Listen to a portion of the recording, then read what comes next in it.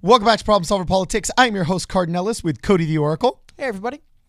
And it looks like the plot thickens, okay? This UBI payment / stimulus payment, whatever you want to call it, has reached an $850 billion proportion, and Donald Trump has just finished having a really interesting conference on said subject. And Andrew Yang has even released a statement about this stimulus / potential kind of like pilot program for UBI that even the Treasury Secretary, Steve Mnuchin, is in support of. It's actually really interesting, and we're going to be analyzing both takes of this. The conference just ended pretty much within 5 minutes at time of this recording. Cody, why don't you take it away and tell us what's going on? All right, so I guess we'll go to the most breaking news here. As you said, this came out just a few minutes ago at the latest press briefing, but the White House is currently eyeing an $850 billion coronavirus stimulus package. Meanwhile, Senate Democrats have prepared their own package that would cost at least $750 billion. Have to, you know what, got to give it to the Senate for competing with their, maybe it's friendly competition in the name of getting the best package put out. Who knows? And I doubt any of these people want their name on the coronavirus bill for the next 1,000 years. Regardless, I want to get to some of the bigger stuff in here. So I'm going to read you guys a few quotes from Mr. Make sure I get his name right. Stephen. Okay, some people say Mnuchin. Or is it just Mnuchin? Some people say Munchin. And it's kind of like Cenk Uygur. Nobody gets it right. Yeah, well, obviously, I don't pronounce all those consonants the way they're spelled. Anyway, he is the Treasury Secretary of the United States, and he said he's preparing an aid package that is expected to total $850 billion. However, listen to his quote. We're looking at sending checks to Americans immediately. And what we've heard from hardworking Americans, many companies have now shut down, whether it's bars or restaurants. Americans need cash now, and the president wants to get cash now. And I mean now, in the next 2 weeks. Looking through, haven't seen any specific figures on what that number would be, but correct me if I'm wrong, this is the dude who literally signs that check when he's giving it to the people. He's the Treasury Secretary. He's saying that, like, he's the one that receives your tax checks. Yeah, but if there's anybody in charge of who can get write a check for, right? And it's interesting to see that the president 100% on board, and they're trying to get in 2 weeks money in people's hands. So that brings us to the next part of this.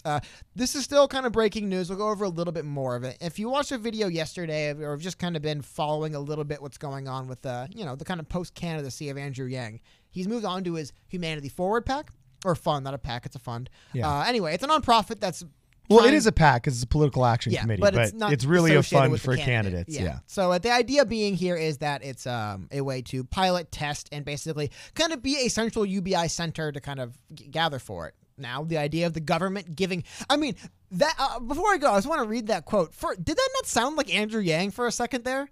When he said, let me get this quote. Like, this sounds like Andrew Yang's word. Americans need cash now, and the president wants to get cash now, and I mean now. Like, Andrew's been saying forever.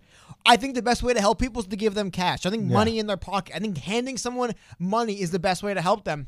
And now we see that's where the American government is. It's like hydration. The best way to fight any kind of illness is to be hydrated. Yeah. And cash is economic hydration. Oh, of Like course. all things get better when you're hydrated. There's not a disease that isn't prevented or fought off faster when you're hydrated.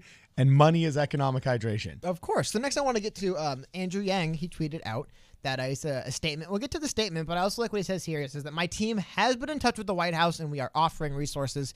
Because obviously this is Andrew Yang's thing has now became the thing. Oh, sorry, let me resize that. And we'll go through his statement on this as well because, like I said, it's basically his plan is now being adopted by the government in the short term. But the idea is, but not his plan. I want to walk that back because this isn't universal basic income. Yeah.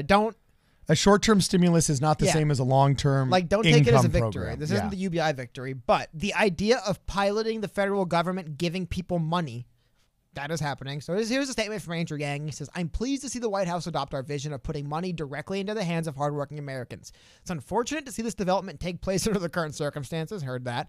But this is exactly what universal basic income is designed to do. Offer a way to ensure that Americans can make ends meet when they need it most. He is probably kicking himself that he didn't mention pandemic in every one of his stump speeches for UBI. Seriously. Anyway, I look forward to monitoring the developments of the White House as they consider methods of distribution. And both me and my team are eager to offer our supports to ensure this process runs as smoothly as possible. My hope is that these checks extend beyond this period of dire need in order to prepare us for any future crises and the continued transformation of our economy and our society, signed Andrew Yang. So we're still, again, waiting to get a little more solid info on all the details. But as far as I'm concerned, the federal government of the United States, the executive branch, just said we are checks in the mail. Like we are sending checks within the next 2 weeks to Americans. They're asking for, I think it was again $850 billion. Now I will say I'm no stock or financial whiz, so I could be just an idiot on this one, but it was curious how they were able to. I guess it was the Fed too, but the Fed rustled up $1.5 trillion to inject into the stock market. I mean, I think they did it in increments of $500 million. Yeah. But they found $500 billion. They found that quick, man. They found that quick. Maybe in a few weeks we can get you guys your $850 billion. They found the 1.5. Like, boom, got it. It's here for the market. They found literally the equivalent of the national debt. Yeah. Okay, they found the national debt in money somewhere. It's ready. You know, I bet you right now all those dark ops organizations that, you know, buy the $500 billion drones that can secretly like microwave your brain from space. Out a bunch of loans from the Fed. You know, I bet you all right now they're like, dang coronavirus, we don't get our toys for 6 months. I don't know if the NSA has their own little private funds. Can the NSA, and I have no idea how this works in the intricacies of it, could a individual government organization take out an independent loan from the Fed? I guess, why would the Fed be issuing loans at 0%? Yeah. Just because the interest rate's zero as well. So, like, there's a lot of crazy stuff going on. Also, I guess that's the issue when you're talking about kind of like market money that isn't.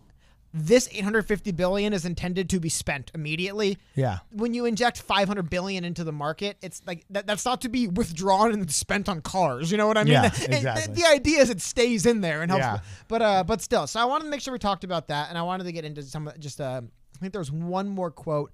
Here we go. And then just to get back to what Trump again. I mean, it's pretty crazy, guys. I know I've kind of covered this already, but just repeating it again. This is a quote from Donald Trump.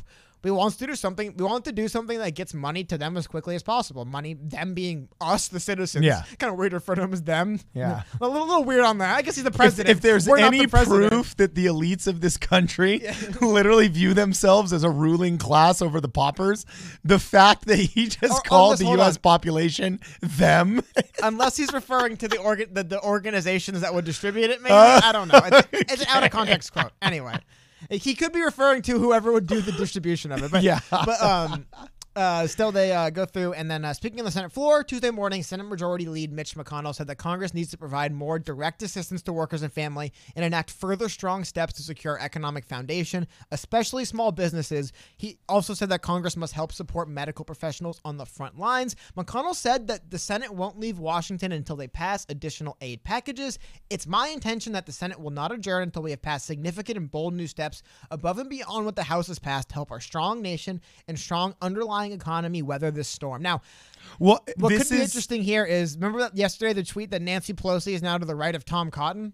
Yeah. If people end up to the right of Mitch McConnell on his giving aid to families in need plan, like people in the Senate are going to have to take a deep look if they're like, am I really going to be against Mitch McConnell's send money to families plan? Even if it is like, I think we might get to that tipping point now where we're seeing where, because how ironic is this too? Mitch McConnell won't leave the Senate until they pass a bill. And that's normally Mitch McConnell's super interested in legislation, not judges, not confirming them. No, he's interested in legislation. So it's funny how we're starting to see a little bit of the partisanness fade. I give credit to Mitch McConnell. I'm not some huge fan of him. You know what I'm saying? His personality is kind of dry and boring to me. Well, Andy kind of does his own thing. I do have to say, he's kind of been a rock star in the sense that he told, he gets lampooned all the time as not caring about people and not this and that. But he literally said, Senate's not going home until we get a bill passed. Well, yeah. And F you guys if you can't get your crap together. You know what I'm saying? Like, I mean, he basically put his big boy pants on and acted like dad of the family. But it's funny. It's just funny coming from him because in the past he had been somebody that was totally content with just ignoring legislation and doing his other work that he was interested in. Well, because he was the one that had slammed he'd slammed the Democratic House bill for basically being a big fat pork belly under the guise of coronavirus. They were putting in Planned Parenthood spending and all this other crap. He slammed it down. His tenure. during his tenure, I his see what you're focus has saying. primarily been on confirming judges for the Republicans. Oh, yeah. He hasn't cared too much about that being Well, said, because he can't get much else he's done. getting a lot of weird stuff from the House because it's been a nonsense partisan battle. I get that. Yeah. It's just funny to see. My larger point is Mitch McConnell insisting he won't leave until legislation's passed. That's how I think we can tell that the partisanship is starting to erode a little bit. We're seeing somebody who, for the most part, seems to have just been like, look, man, I got my own little project over here I'm working on. You guys can do what you want, is now saying, until we're sending money directly to Americans, I'm not leaving the House. I'm not leaving Washington. I mean, it again kind of shows the, I don't want to say direness, but it shows the way the government's thinking. But I mean, and there's a lot of Democratic donors that are not liking this. So it's going to be really interesting to see how the Democrat establishment that's super corporatist, okay, how they fight against this. And it's a weird world, because I grew up in a world where the stereotype was that Republicans are the corporatists and they're the rich ones trying to defend their money bags.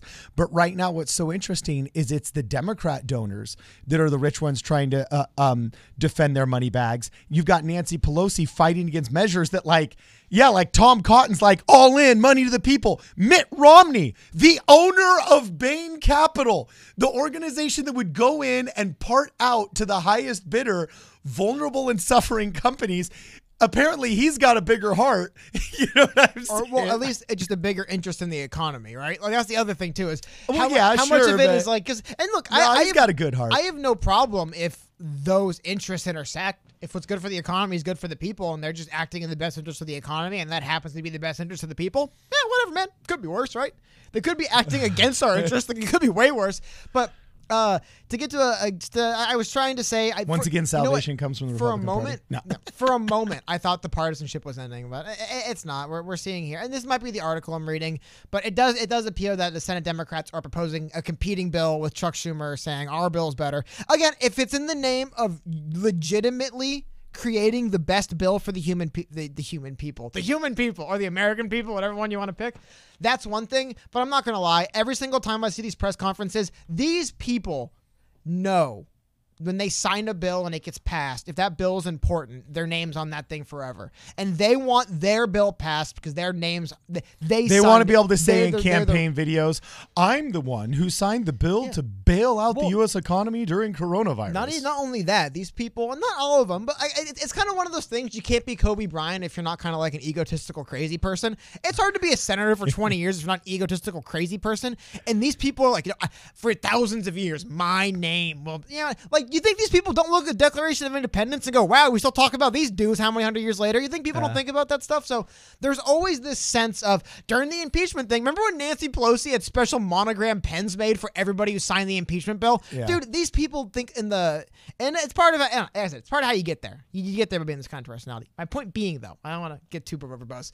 I hope that isn't the competition we're seeing here, and we're seeing more of a friendly competition of, hey, let's just pull everything together. We'll come up with our best plan. You come up with your best plan. We'll bring them together. We got to help people. I hope it's how do we help people better and not how do I win this fight.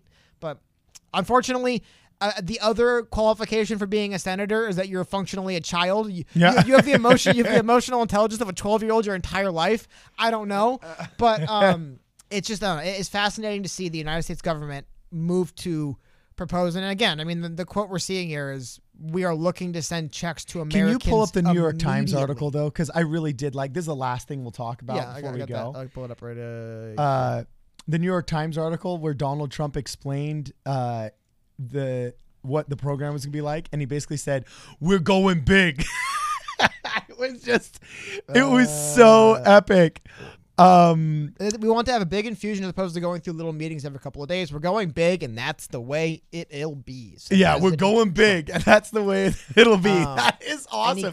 Couldn't you just envision him with his hands because he always puts his hands out to the side a little bit. He's like, we're going big, and that's the way it's going to be. That is awesome. You know what I have noticed during all this? I've definitely noticed why he appointed Mike Pence to be the lead.